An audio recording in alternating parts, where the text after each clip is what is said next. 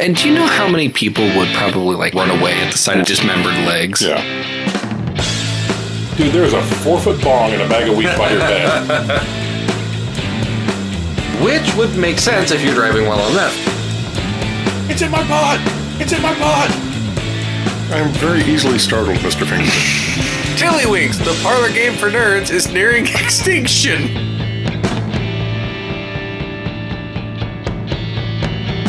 I don't know which regulation body would regulate the penis ring that you were talking about earlier.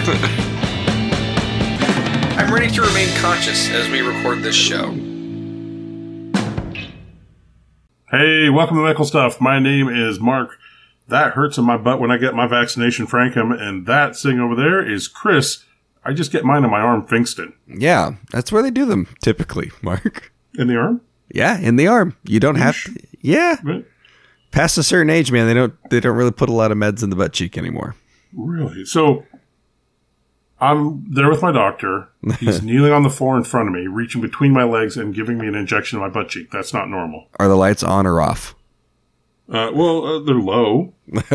Is there music? Yeah, there's like a violin playing, and sometimes there's a waiter with some food, stuff like that, some wine. This is fine.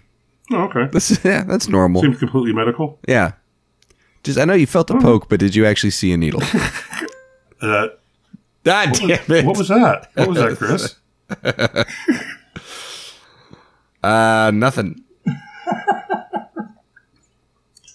Funny, because it sounded like something. Yeah. But to answer your question, no, I never did actually see a needle. Yeah. And it was 8 o'clock at night, which is weird business hours for a doctor, so. So I think I want to apologize to our listeners. With my voice, it sounds like I'm doing my my best Mark Frankham impression that I possibly can. And that would be because I think I'm fighting a virus. Right. I could have been a virus. Segue. Mm-hmm. Into viral infections we're going to be talking about today, Chris. Yeah, in one of our episodes recently, we talked about bacterial infections. And so this is sort of the potatoes to that steak.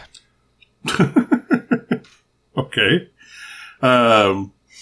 So just so you know, the reason Chris sounds like Wonderful Me is because we both are fighting colds at this point. Yeah. I think I call it prep work for the show. Absolutely. But, I don't want to talk about something I haven't experienced. Exactly. Then that's... But that's kind of weird considering our last episode. Oh, it was breast cancer. Yeah. Looks like you got some working to do. Yeah, we've also done one on STDs. Yeah. Shouldn't do episodes on things we've never experienced. Yeah. Well, it's funny because I mentioned to a lot of people that I'm worried that my wife's going to see my search history and just be, he's been looking up everything from HIV to herpes. Right. And it's weird. Her search history has gone to divorce lawyers. It's I don't understand the connection there, but and private investigators.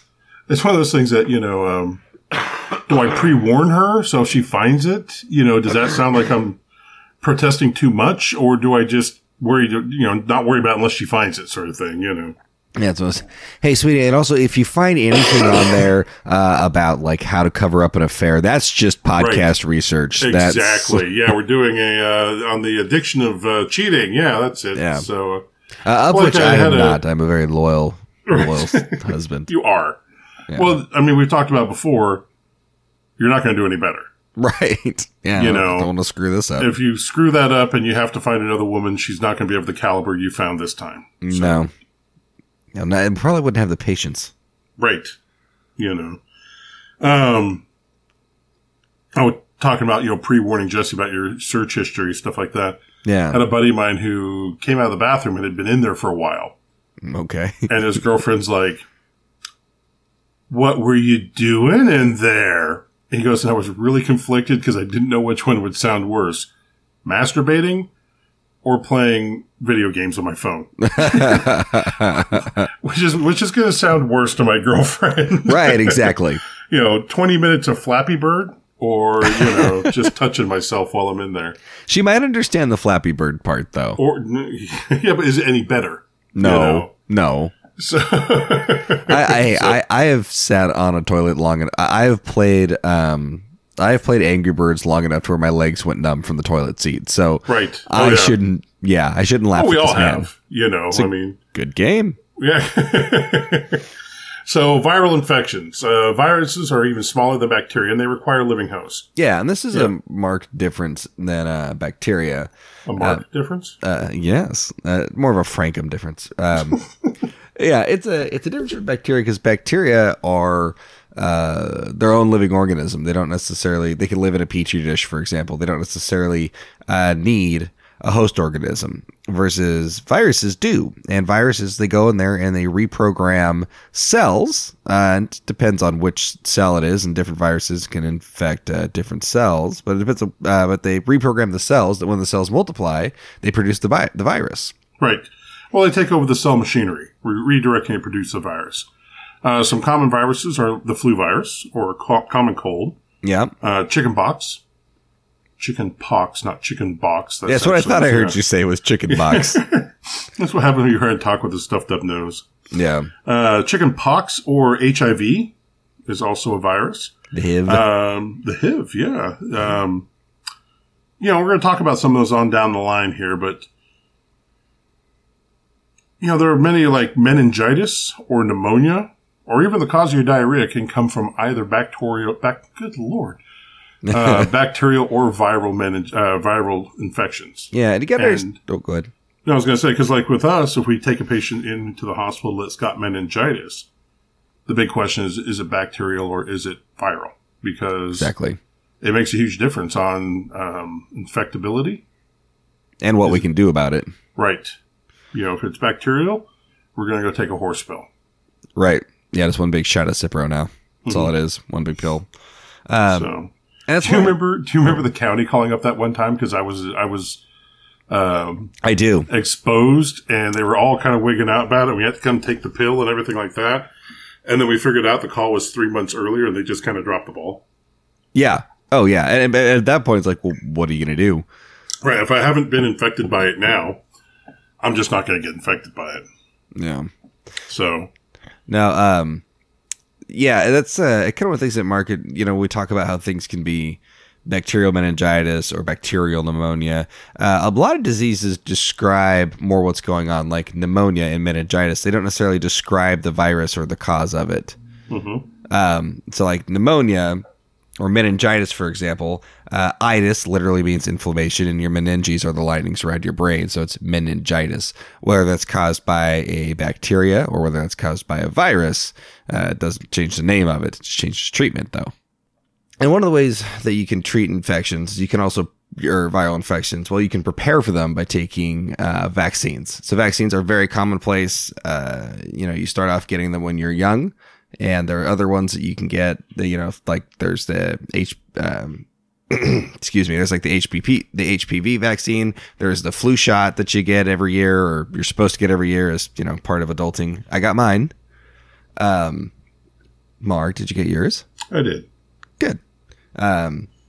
It's exciting. But anyway, vaccines, they can help you prevent from getting a viral disease. So what a vaccine does is, I guess we'll explain kind of what the body does. So the body can build antibodies against antigens being the viruses that come in. And the way it does that is you get the antigens, the body looks at it, figures out what it is, and starts building these antibodies. Well, that can take a few days to do on its own. And for particularly nasty viruses, a few days is too long. That by the time your body's like, hey, I built antibodies for this, the virus is like, yeah, I'm bigger than you now. And there's not much to be done. So what vaccines do is, there's a few different ways they do this. But what vaccines do is they essentially provide the body with, the kind of have you seen this man photo, and give the body a chance to build up antibodies while the vaccine, build up antibodies without actually being exposed to the disease itself.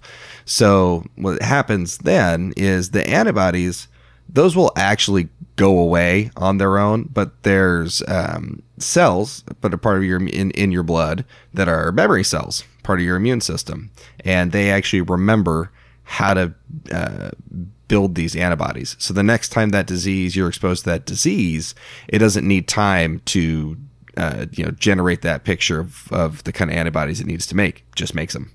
And it's a lot faster, and you won't get sick because the antibodies are already there. So one of the things about vaccines, and I think Mark's going to talk about the anti-vaxxer movement here in a bit too, which is important and near and dear to my heart.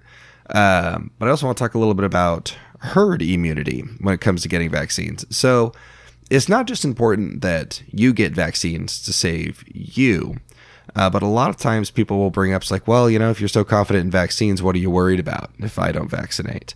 Well, it's called herd immunity. So the problem is there's a lot of vaccines that you're too young to get because you can't give it, when you're an infant, you can't get all the vaccines right off the bat. Some people are immunosuppressed, and so they are more susceptible to different diseases and may not be able to take the vaccine. And then there's also this, is that nothing in this world, medications especially, works 100% of the time. You can get a vaccine and it just, for whatever reason, didn't work. Maybe it was stored improperly, maybe it wasn't given properly, and it doesn't work.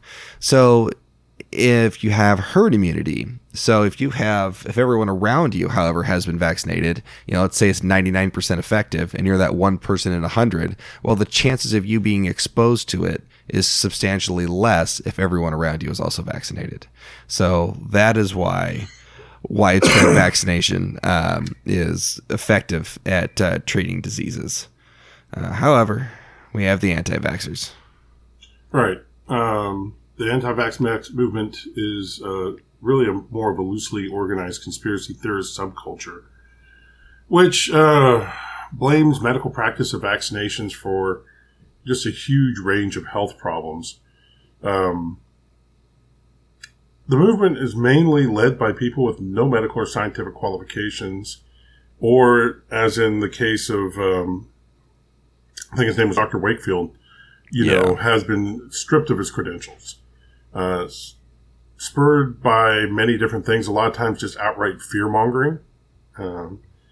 There was a study done because a lot of people claim religious reasons for it. And I can't remember his name right now. I read about it a little while ago. This guy went through and actually did a study or did a research in the Bible and tried to hunt down some of the religious denunciations in the Bible for vaccines and really couldn't find any. It seems like a weird thing the Bible would mention, given its published date.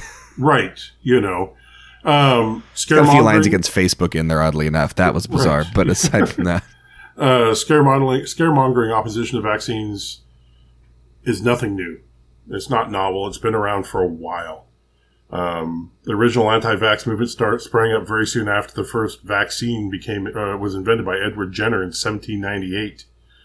And a lot of times, their reasonings behind it or their ways of getting people to join their movement just don't hold water if you put any logic to them. The root word of vaccine, vacca, is Latin for cow. Oh, really? Well, because the first vaccine was for smallpox and cowpox. Because they found that people were getting these diseases, but the milkmaids that worked with the cows all day long didn't, because they had developed an immunity. And so Edward Jenner, not related to Caitlyn, actually, I don't know, he may be, was able to figure out why that was happening and reproduce that. So vacca is the Latin for cow, and that's how you got the word vaccine. So as early as 1802, remember, he developed this in 1798. So just 4 years later, the forerunners to the modern anti-vax movement literally claimed that getting the smallpox inoculation would turn you into a cow. I think that's true, though. Well, I just think there's more research needed in that field. And where was there evidence for this? Was someone else like, hey, you guys notice that Farmer John has a lot more cows ever since they all got vaccinated? Right. Guess what I'm thinking. Exactly. So fast forward to, because we can talk about things like measles parties and stuff like that to be used as a supplement to getting the measles vaccination or inoculation. Have you ever heard about measles parties? No. This was something back in the 60s and 70s, and reportedly, although I don't know I think this may have been something that the news put out there, but there was never any real organized effort, but they would have measles parties where one kid would get the measles. Let's all take our kids over and have a party with that kid so our kids get the measles. And then that way they don't get them later. They're basically inoculated. And then we don't have to get this poisonous vaccination. Jeez. So the best concept was to give your child the measles intentionally. Yeah. I mean, we did that with chickenpox when I was growing up, but because there wasn't, I guess there's a chickenpox vaccine now. Right. But I didn't have it, when I was growing up because it didn't exist. And so, yeah, that's what we would do. But I think a lot of people also take for granted that, people say, oh, it's measles. People don't die from measles very often. It's like, no, they do. Yeah, and actually people did. Like before vaccination, a lot of people died each year. I used to have these numbers on hand. Then the vaccination came and just crushed that. But it's back on the rise again. Right. Thanks to... well, I think also we talked about a lot of this in our Medical Myths episode. Yeah. Number 2. Yeah. Oh, I don't think we ever actually got to vaccines. We talked a lot about like... Jesus Christ, homeopathy and those sort of things. So I think we quite touched on vaccines. So in 1998, Dr. Wakefield, along with 12 co-authors, published a case series study in The Lancet, which I don't know anymore, but I know back then The Lancet was actually a fairly well-known medical journal. Yeah, it's a big deal. I think it still is a big deal. Claiming that they found evidence in many of the 12 cases they studied of the measles virus in the digestive system of children who had imbibed autism or had exhibited autism symptoms after the MMR, but measles, mumps, rubella vaccination. So the paper stated they could not demonstrate a relationship between the two. Dr. Wakefield suggested a video released to coincide with the paper's publication that relationship did exist between the MMR and measles, mumps, rubella vaccination and autism. So he then recommended that the combination MMR vaccine be suspended in favor of a single antigen vaccine given separately over time. So, fun fact, the year before that, the same Dr. Wakefield himself had filed for a patent on a single antigen measles vaccine. And so... Well, I'll be. Probably, But this also now sparked the modern anti-vax movement. Mm-hmm. And when people, were concerned about why they were doing this, what was there, they went back to the study, which actually the study really didn't show the connection, but his video that was much easier to, especially at the birth of the internet, where anybody now has access to this information. It's good to have access to information, but what's more important is that you understand the information you're looking at. Yeah. And we also touched on Medical Myths 1, the ability to understand, the basics of what makes a good study. You can see things all day long in the news that talk about, oh, well, this study says this and this study says that. I think the one that a lot of people use is that the chocolate helps you lose weight. Yeah. But when you look at the actual study, it's not a sound study and it's not a reproducible study. Yeah, so. that was actually done intentionally that was a journalist. He went and found a doctor and they cooked up this idea of, hey, could we intentionally do this and just see how far it would get? And I believe their original goal was to see if they could pay to play, if they could actually get it published just by paying money without it being peer reviewed. Right. And they could. And then the secondary goal was how fast would media pick it up? And the answer to that is nearly instantaneous. Where chocolate guaranteed that. Oh, yeah. Well, and then they got a lot of kickback from the science community because the science community is like, why did you do this? We already knew this. And now there's a bunch of people out there thinking this because it went out there. Right. So and that was another interesting thing. Is even once they announced it's a hoax, that didn't stop it. Yeah, well, and that news didn't spread. No, the morning shows weren't saying like, "Hey guys, turns out they're not going to admit that." No. Well, that and it's not interesting. It's not blurbable. It's not. it's not a soundbite to go back and say, "Hey, we were misled." You would think that the fact that they were misled would be a good story. That they could, rally against these two guys these two people that. Well, it's same thing for the dihydrogen monoxide thing. I love that, by the way, though. Yeah.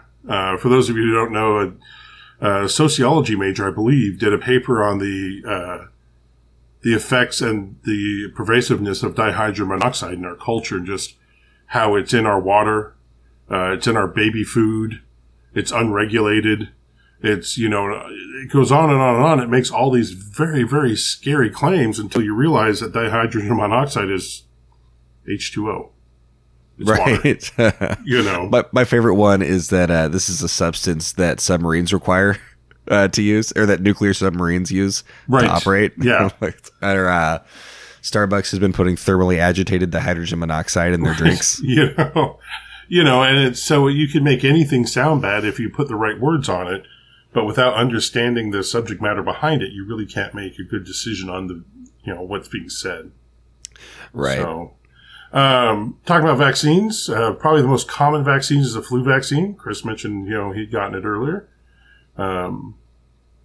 This comes around every fall, and the same fight comes around every fall about people who don't want to get it because they're scared that they'll get the flu, or that there's something else in there that's going to be worse than the flu, or that they got it and they still got the flu. So the seasonal flu vaccine is designed to protect about against 3 or 4 different influenza vaccines. Research indicates are likely to spread and cause illness among the flu season. So this has to be done very early in the year. They have to make a final decision of which 3 or 4 viruses, because a lot of people think that the flu virus is just a flu virus. And no, there are actually mutations of it all the time, multiple mutations of it all the time, depending on where you are in the world. Do you think at the World Health Organizations, it's like horse races? Like there's a group of people who are like, all right, Jimmy, you're guessing influenza H1N1, you're going H2B1, like that kind of stuff, and they place bets on which one. Yeah, I think it's like a pool thing. They have like all the different flu viruses on the board. Yeah, and the different people have to lay money on which one they think it's going to be, and whoever gets the right one, then they win the pot. It's like a football pool. Yeah, it's like fantasy football, except fantasy flu vaccine. Yeah. Oh, damn it! I had flu vaccine B296 on my team, and he's just dropped off the race. So. Oh, they name them. Right. Come on, Seabiscuit. Come on.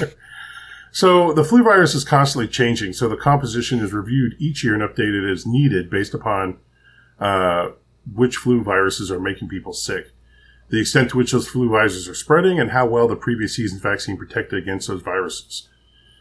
Twice a year, the WHO, the World Health Organization, organizes a consultation with the directors of the World Health Organization's collaborating centers.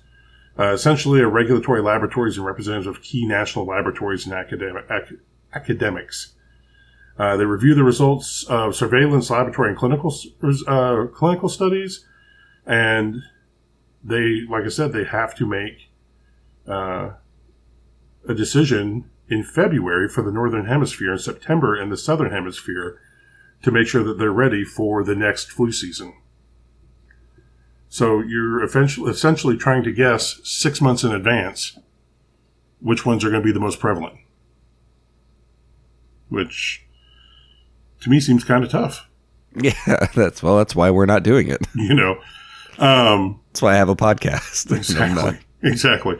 This way we can throw stones. Much easier to sit back and just pick at everybody. Oh, I will backseat. I will armchair quarterback that shit from a mile away. Scientists got the flu vaccine wrong this year. Chumps. Jesus Christ. Now, that's the World Health Organization's recommendations. But then each country can make their own decision about which viruses they're going to include in their flu vaccine for that country. And that makes sense, because my guess is that changes depending where you are in the world. So that makes sense that you'd be able to do that. Right. Now, can you get sick from the flu vaccine, Chris? I don't think you can, because I believe it's deactivated, isn't it? It is. You can get sick from the flu, or you can get sick around the time of the flu vaccine, but not from the vaccine. Yeah. You can get low-grade symptoms like reactions, but these are going to be low-grade symptoms. They're not the full-blown flu virus. You may still get some aches, low-grade fever, stuff like that. But also, if you've been exposed up to 2 weeks before you get the flu vaccine, if you've been exposed before you get the vaccine, which can take 2 weeks before it becomes you get full protection. If you get exposed to the flu virus at that point, you can then still catch the flu vaccine. Gotcha. Can't catch a flu vaccine, but I know what you meant. You can still catch the flu. And then the third way to get it is that they were wrong. Just guessed wrong. The ones that were chosen, one of them wasn't the one that became the most prevalent flu virus going around. Yeah, or it's entirely possible that maybe you didn't catch the most prevalent one, you just caught a different one. Right. And you're just less lucky. Yeah.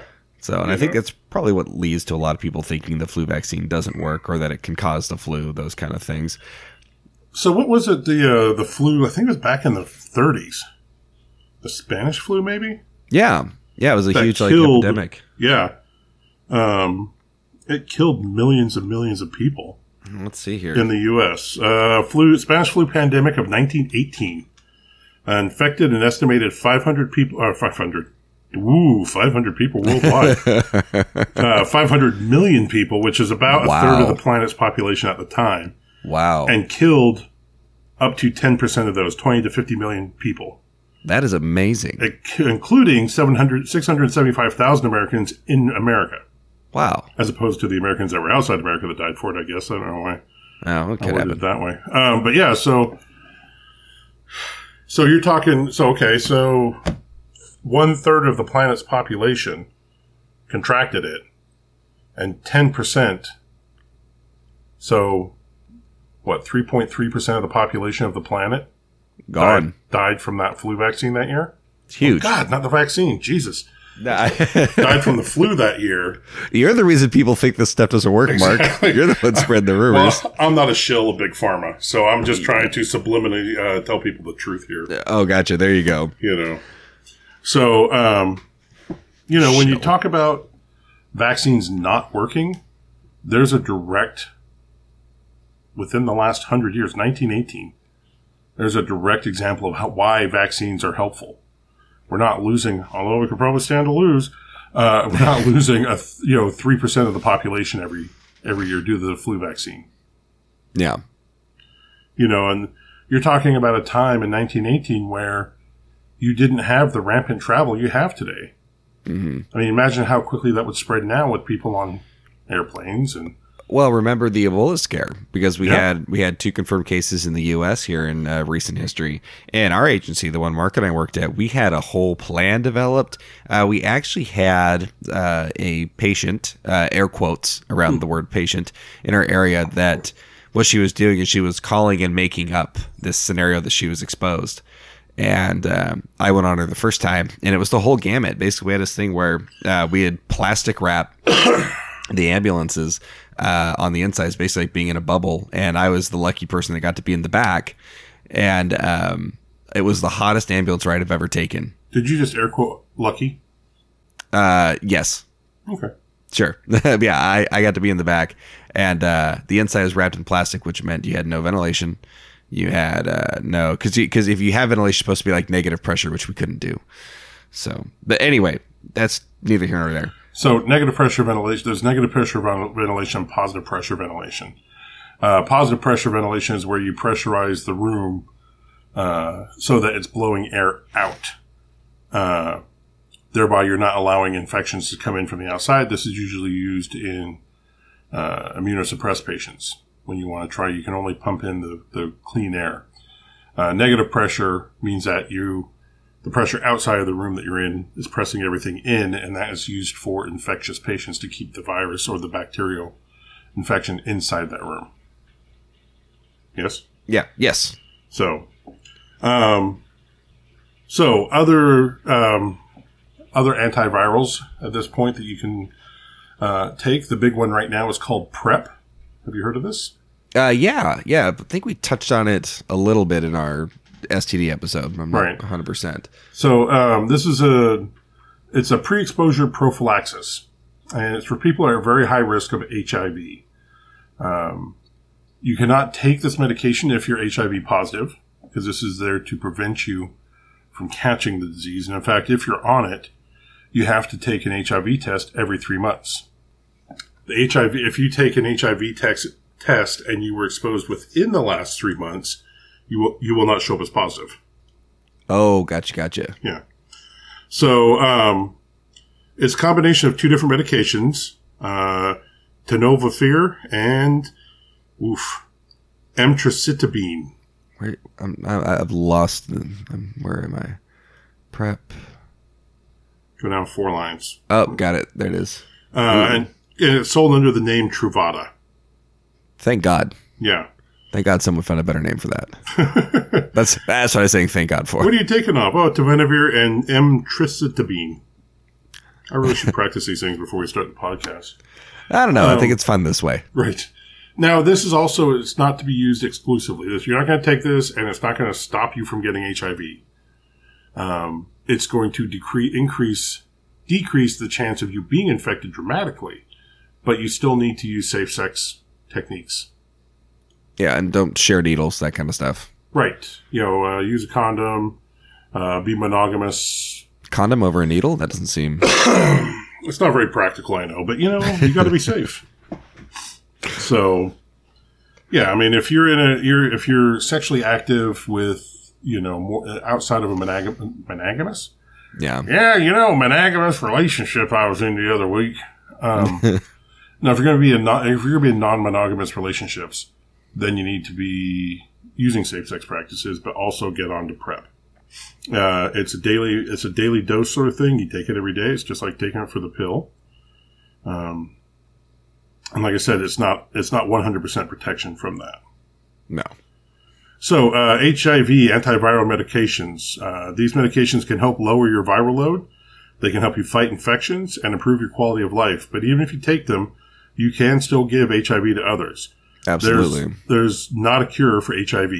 You will have it for the rest of your life. There is, I'm talking to some friends, and there seems to be a concept out there that undetectable equals untransmittable. And right, it's not. And it's just like taking the PrEP. It greatly decreases your chance of transmitting it, but you can still transmit HIV to somebody else. So always be honest about your HIV status with partners before having intercourse with them, so that then they can make educated decisions. So these are kind of some of the different combinations that they have out there to help fight HIV. I'm going to let you say this one, Chris. So nucleoside/nucleotide reverse transcriptase inhibitors. Have you been practicing that while I was talking? No, I remember it from the last time we did when we did STDs. Okay. But some people, I believe these are the ones they shorten. They call these the nukes, and the reason they call them the nukes is because they work on nucleoside or nucleotides. Right. But I just like the name because it sounds like we're using nukes on HIV. Little tiny nuclear bombs going off inside the person's body. What could go wrong there? Yeah. And so what these things do is, so Mark mentioned earlier that viruses go in there and they retool the machinery of your cell so it produces the virus. Well, what the NRTIs do is they force the HIV virus to use a faulty version of building blocks so that infected cells can't make more HIV. Then you have the non-nucleoside reverse transcriptase inhibitors, the NNRTIs. So these are called non-nukes, air quotes. NNRTIs, they bind to a specific protein so that the HIV virus can't make copies of itself. Similar. So Mark did the prep work on this one, and he just wrote similar to jamming a zipper. Yeah, which I just see now this HIV virus is just trying to zip his pants, and he's like, God damn it, or unzip his pants. And then RTIs. Well, the way I look at it is, it can't make copies of itself, can't get its zipper down to, you know, it's just. What I had what went through my mind when I read that is, well, maybe if you got caught in your zipper, you wouldn't have gotten HIV in the first place. Yeah, fair enough. So, and then of course there's the whole how you get the beans above the Franks. Oh God, Franks and beans. There's protease inhibitors. I think I'm reading that word a little too phonetically. Mm-hmm. Is it just protease? Protease. Yeah. Okay. Cool. Protease inhibitors. These drugs.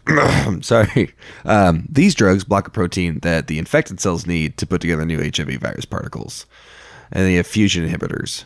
So fusion inhibitors, unlike the previous ones we talked about, which all work on infected cells, these drugs help block HIV from getting inside healthy cells to begin with. Now, as we talk about these, let's remember something Chris said from earlier, is that no drug is 100% effective. Absolutely not. If you take, if you're going to take an antibiotic for a bacterial infection, you're going to have bacterial. You get the bacterial load down to a point where your body can handle it itself, so it's not running rampant. And it's similar with these. They're not going to take care of 100% of the problem, but they're going to get it down to a point where the body can then handle the viral infection through more natural causes.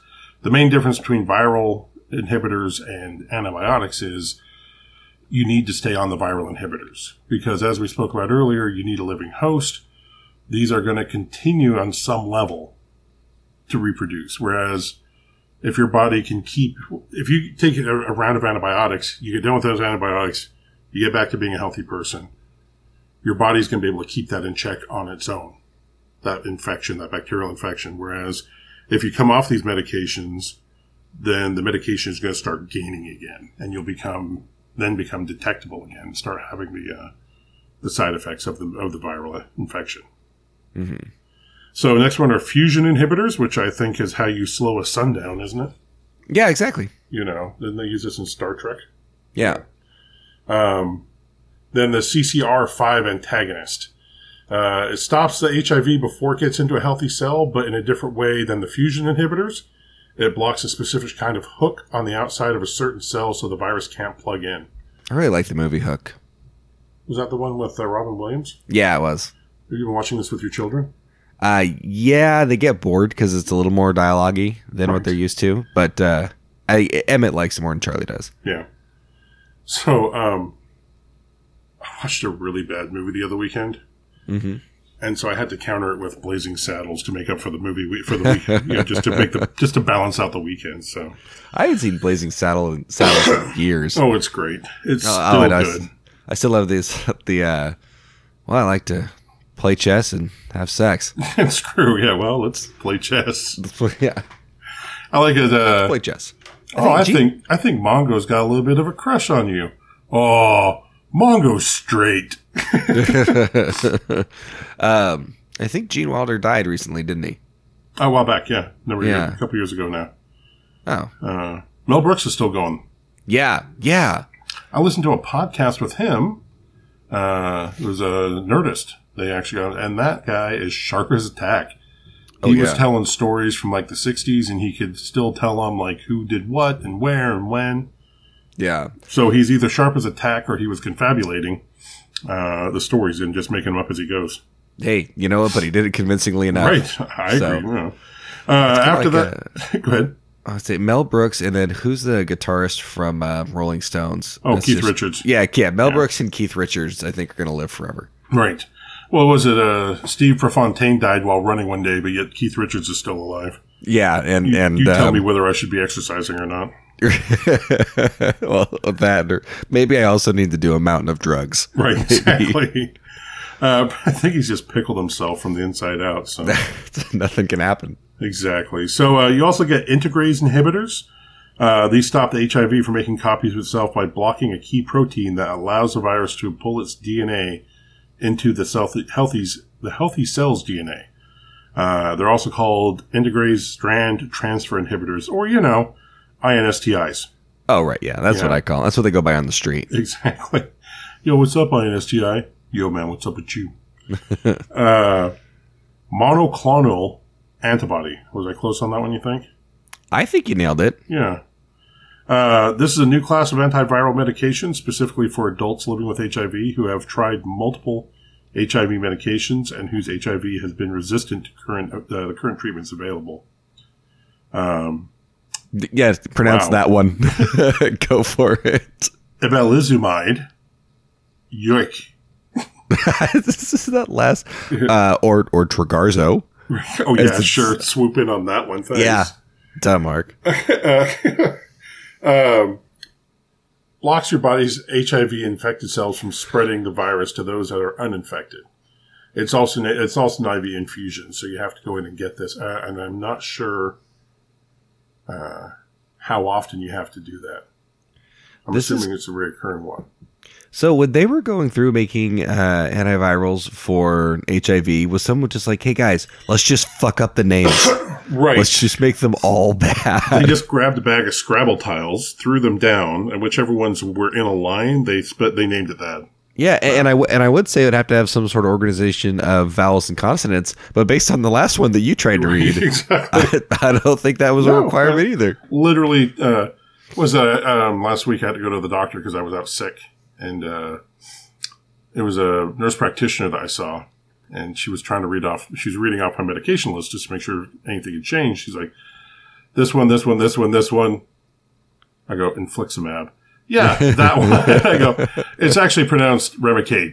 She's like, I like Remicade a lot better. So yeah. I think doctors get drunk and they just kind of start blurting out words to name their medications. I really do. Oh my God. I mean, Atazanavir. Jesus. Yeah, I'm going through some of these. Elvitagravir. Elvitagravir? You know. Oh, no. I don't know. So then you have Tybost. I'm just going to go straight to the brand name because cobicistate. It's a drug that helps some drugs work better. So it's a what's the word I'm looking for? Okay, we can't both be sick when we do this. I know. Potentiate? There you go. Thank you. Yes, it is a potentiator of some of these other drugs. So it'll be combined with an antiviral to potentiate the effect of the antiviral, so it's working much better. You have fixed dose combinations, and some drug manufacturers put together specific medications into a single pill. So rather than having to take 4 or 5 different medications, they will put them all into one pill, so you just take one pill a day. But conversely, they make it 10 times the price. So, come on, that was a joke, man. I'm sorry. Sorry, I was Googling Valtrex. Oh, okay. So that's actually going to be coming up in the next section. Yeah, well, that's why I was trying to get ahead of the game. Oh, okay. So, yeah, I mean, they're finding new ways all the time to help combat viruses. But like I said, as opposed to a bacterial infection, once you take your medication, your body can then handle that particular infection and keep it in check until something comes along and throws it out of whack. With a viral infection, depending on the virus, because, if you have herpes, you can go in and out of symptoms. HIV is going to run rampant. So without the medications, you're going to, it's going to get to the point where you're going to contract AIDS and die. So you got to stay on these medications to stay healthy. Yeah. So coming into the home stretch here, we're going to talk about some. So for the next section, we're going to be talking about gonosyphilia herpes. Yeah. It's a common virus that causes sores around your genitalia or your mouth. Herpes can be annoying and painful, but isn't usually lead to a serious health problem. Herpes is caused by 2 different but very similar viruses, herpes simplex 1, and just because they really want to be different, herpes simplex 2. You know what, though? They really wanted to put a differentiation between the two, put some distance between them. All right, hey, but considering our last complaint with how they named all the HIV stuff, I guess we're just not going to be happy either way now. Are we? I'm going to let this one slide. I'm going to say this one's pretty much they're built to bitch. So, okay. Both kinds can make sores pop up around your vulva, vagina, cervix, anus, penis, scrotum, butt, inner thigh, lips, mouth, throat, and rarely your eyes. I just like how we were going anus, penis, scrotum, butt.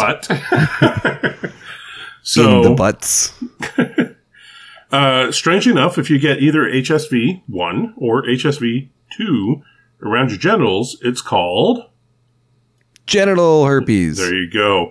And if you get either one of those around your lips, mouth, or throat, it's called oral herpes. There you go. Man, you are nailing it tonight, I'm telling you. I know.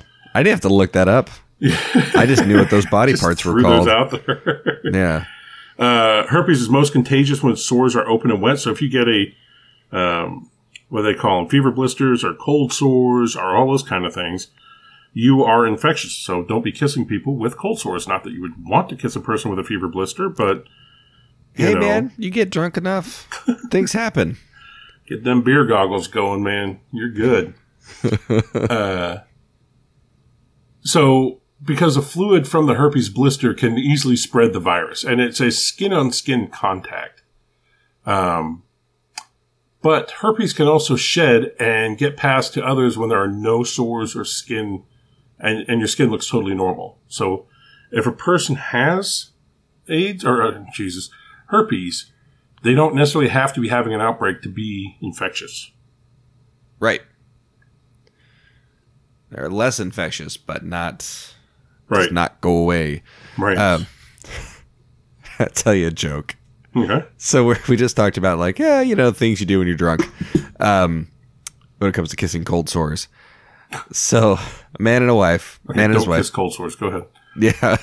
So a couple, they're walking through a grocery store, and he goes by and he picks up a 6-pack of beer, goes to put it in the cart, and she's like, "Hey, beer's expensive. We can't afford beer right now. Put it back." He's like, but he puts it back. They go by. She picks up like a $20 thing of makeup, puts that in the cart. And he's like, "Hey, what are you doing that for? That's expensive." And she goes, "It makes me beautiful." And he goes, 6-pack of beer does that too, and it's a lot cheaper. So there is one thing with herpes, though. It can't, like Mark said, rarely is it ever complicated, but there is something called herpes simplex encephalopathy, and that's where HSV-1 actually spreads to the brain. It's super rare, but if it happens, it's super lethal. HSV-1 is commonly the cause of oral herpes, and it's typically spread without sexual contact, though it certainly can be spread with sexual contact. Only 2.5% of the survivors of herpes simplex encephalopathy will regain normal function. A third of the cases result in death, and so the remaining percentage in between has usually some sort of neurologic dysfunction after HSC that lasts a lifetime. So are most of these, I'm trying to remember if the encephalopathy comes primarily from when you get it like in the eyes and the nose area, or is it just, can it go straight from an oral herpes situation where you have something on your lip? So they're not entirely sure how it spreads to intracranial. It's been, let's see, I'm scrolling down really quick. I don't have anything super concrete on it, but it is typically, it does seem to be typically it's HSV-1, and it's usually in patients who have a prior history of herpes, oral herpes. So yeah, I'm not sure how it makes that leap, but if it does, it sucks. If you don't get treatment, 70% of patients who do not get treatment will die. Right. That's the other thing. And that's bad. And even with treatment, a third will die. Wow. So anyway, super rare. Well, thank God. But it happens, unfortunately. Anyway. So, brain on infection. that note, let's see. I found a Medscape, right? Yeah. The brain infection is thought to occur by means of direct neuronal transmission of the virus from the peripheral site to the brain via the trigeminal or olfactory nerve. It's like your nose? Yeah. Don't sniff herpes. Exactly. Stop and sniff the roses unless they have herpes. But they said that the exact pathogenesis is still unclear. Oh, gotcha. That's where they believe it happens, but they don't know. So maybe they just need to be quiet. If you don't know. Yeah, you know what? Honestly, these are probably the same doctors that keep missing the flu guesses, when they're making the flu vaccine. So we have to do a research base, look at these guys' ability to guess the correct flu virus and see if they're the same people doing the herpes encephalopathy studies. Yeah. So now the virus cannot live outside. It dies very quickly outside the body. So I'm not trying to cast, and this is not aimed at you, Chris. Okay. I'm just saying, people out there, if you are with somebody who suddenly develops herpes or, tells you they got it from hugging somebody, holding hands, coughing, sneezing, or they got it from a toilet seat, they're lying to you. Why did you make the disclaimer that you weren't directing this at me? Well, because it's just the way I was going to phrase the sentence. I didn't want you to think I was talking to you directly. Oh, gotcha. Okay. I was trying to make it a more broad statement for the listenership, and not like, so Chris. I thought you were saying it's like, look, when your wife told you this is how she got herpes, or your boyfriend or your husband, oh, I've got herpes. How'd you get? Well, I got it from sitting on a toilet seat that was infected. That's not possible. Well, hang on though. Was there another person sitting on the toilet seat as well? Yeah, but you weren't getting it from the toilet seat. So, well, I mean, if you craft the sentence, I got it after I sat on a toilet seat. I think you'd have to back that. I think you have to generalize that and make it after I sat on the toilet. Yeah, true. Because seat is a very specific point. Whereas if you kept it general, not that we're advocating you lie to your partner. I think we're really enabling liars here at this point. Yeah, I think we are. Yeah, so let's just about a terrible thing too, lying about an STD. Right. We don't really want to enable people to. Oh no. On this podcast, I heard how to do this properly. All right, for our next episode, the top 10 most viable excuses for catching HIV. Exactly. Go ahead and tune in.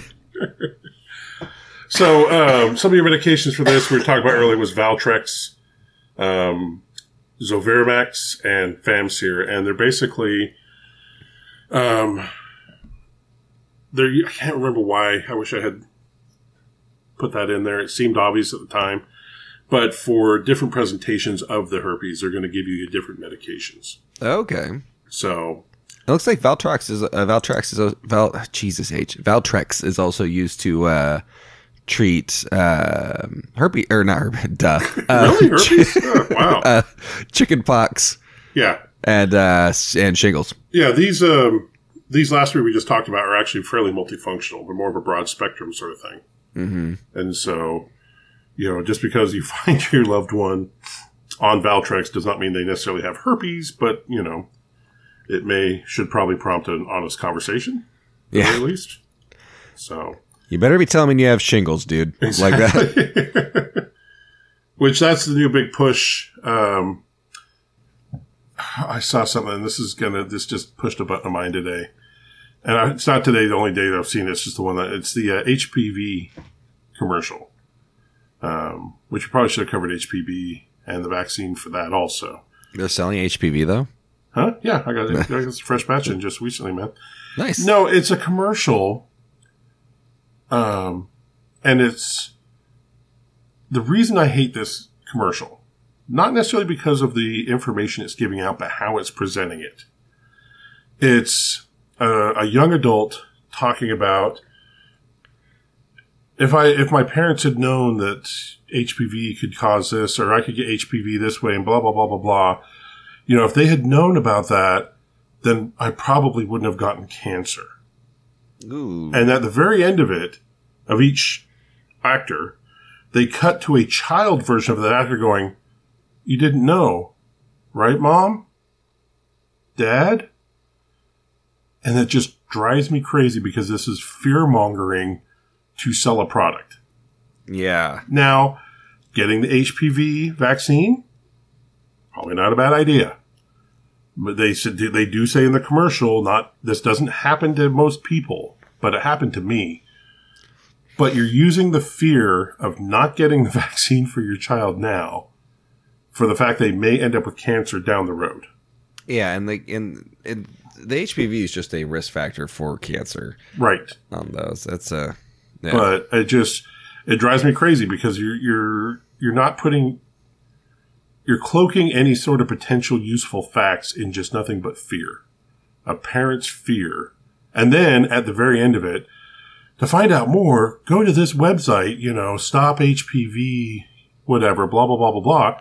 Sounds like this really, just like these people who just are, they want to help. Except that right below that is the emblem for the pharmaceutical company that makes the HPV vax. Now that kind of fear mongering is terrible, which, by the way, if you don't educate yourself Right. about things like medical stuff, those sorts of things, you could die. If Right. you want to learn more, Listen tune to into medical our stuff. podcast. we have Right, multiple Dad? episodes. Exactly, Mom, Dad. And it's just, yeah. I hate those commercials. In a completely different severity, but the hair coloring, was it Just for Men or something like that? Yeah. Where the guy's at the bar and he's got gray and the women are basically mocking him. And of Yeah. course, he puts in the Just for Men graying decreases the amount of gray that you've got, and the women are flocking to him. And Right, it's because beating that on was the problem. Right, exactly. Not that you're 45, 50 and in a bar trying to pick up women. Now, there's You nothing know. wrong with that if you are. But, it's hammering on an insecurity just to sell a product. You can sell the product without having to just hammer on people's insecurities like that. Yeah, I mean, if only women knew the insecurities we face when it comes to Just for Men products. Right. It's Yeah. not like there's any examples of their insecurities being. Oh, no, exactly. Yeah. You can see rampantly, talking about makeup and all this other kind of stuff. Or, going to Victoria's Secret so you can be, bustier or whatever, not being able to, it just drives me crazy. Yeah. Love yourself for who you are and find somebody who loves you for who you are. Chris did. He got lucky. Yeah. Because She had to look deep. but she really didn't want to. That's the sad part, There's a lot of crap she had to sort through, but Oh, yeah. here I am. Mark and I, we have the same boss. Well, he's a high up at our company, and like every day he reminds me that I married up. He's like, I don't know why. Right. She married Oh, you absolutely married out of your league. Yeah, works for me though. I mean, like, was that movie with Jay, what's his name, where she's out of your league or something like that, where She's out of my league. That's the name of the movie. boy, really, that's weird. I figured I would have gotten that a little bit quicker, but yeah, she's just beautiful and smart and funny, and everything like that, and he's this insecure dork, and there's Chris and Jesse. Yeah.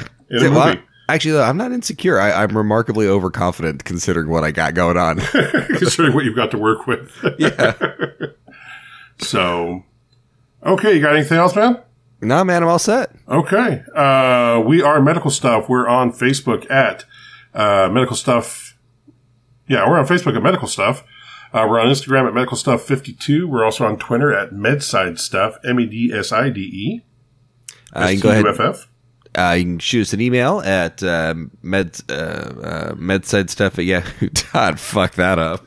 He also says an email at medsidestuff at yahoo.com. Come on, the email's the one thing I do. I know, but you apparently couldn't do not it. actually. Yeah, tonight it was not in the cards. No, it And wasn't. Would you like to do that again? No, it's fine. You sure? No, I'm going to leave it like this, I think. Anyway. No, technically on the last episode, I did the whole thing because remember we lost the Oh, that's right. last video recording. You and, fucked up the recording, yeah. Yeah, oh yeah, yeah. That's all right. You should go back and listen to how I ended that. It's funny because I toast, but I toasted by myself and it didn't have the same effect. Was it Phil an inaquatic toasting? Yeah, it was definitely anaquatic toasting. So, okay. So thank you for listening. We'll have a new episode up next week. Please send us an email, questions, concerns, complaints, kvetches, whatever. We would love to hear from you. So yeah, or if you just send us money. That's fine too. Right, exactly. Yeah. If you have an idea for a podcast, send us an email. I had a person today who would like to hear an episode on Munchausen, which I think would be very interesting, or Munchausen by proxy, both of those. That would definitely be an interesting Yeah, episode. talk about Baron von Munchausen. Ooh, Yeah. jawohl. So, we're definitely going to have to research that and do that one. I haven't got anything else. Chris is done for the evening. You all have a wonderful day. Thank you for listening again, and Toast.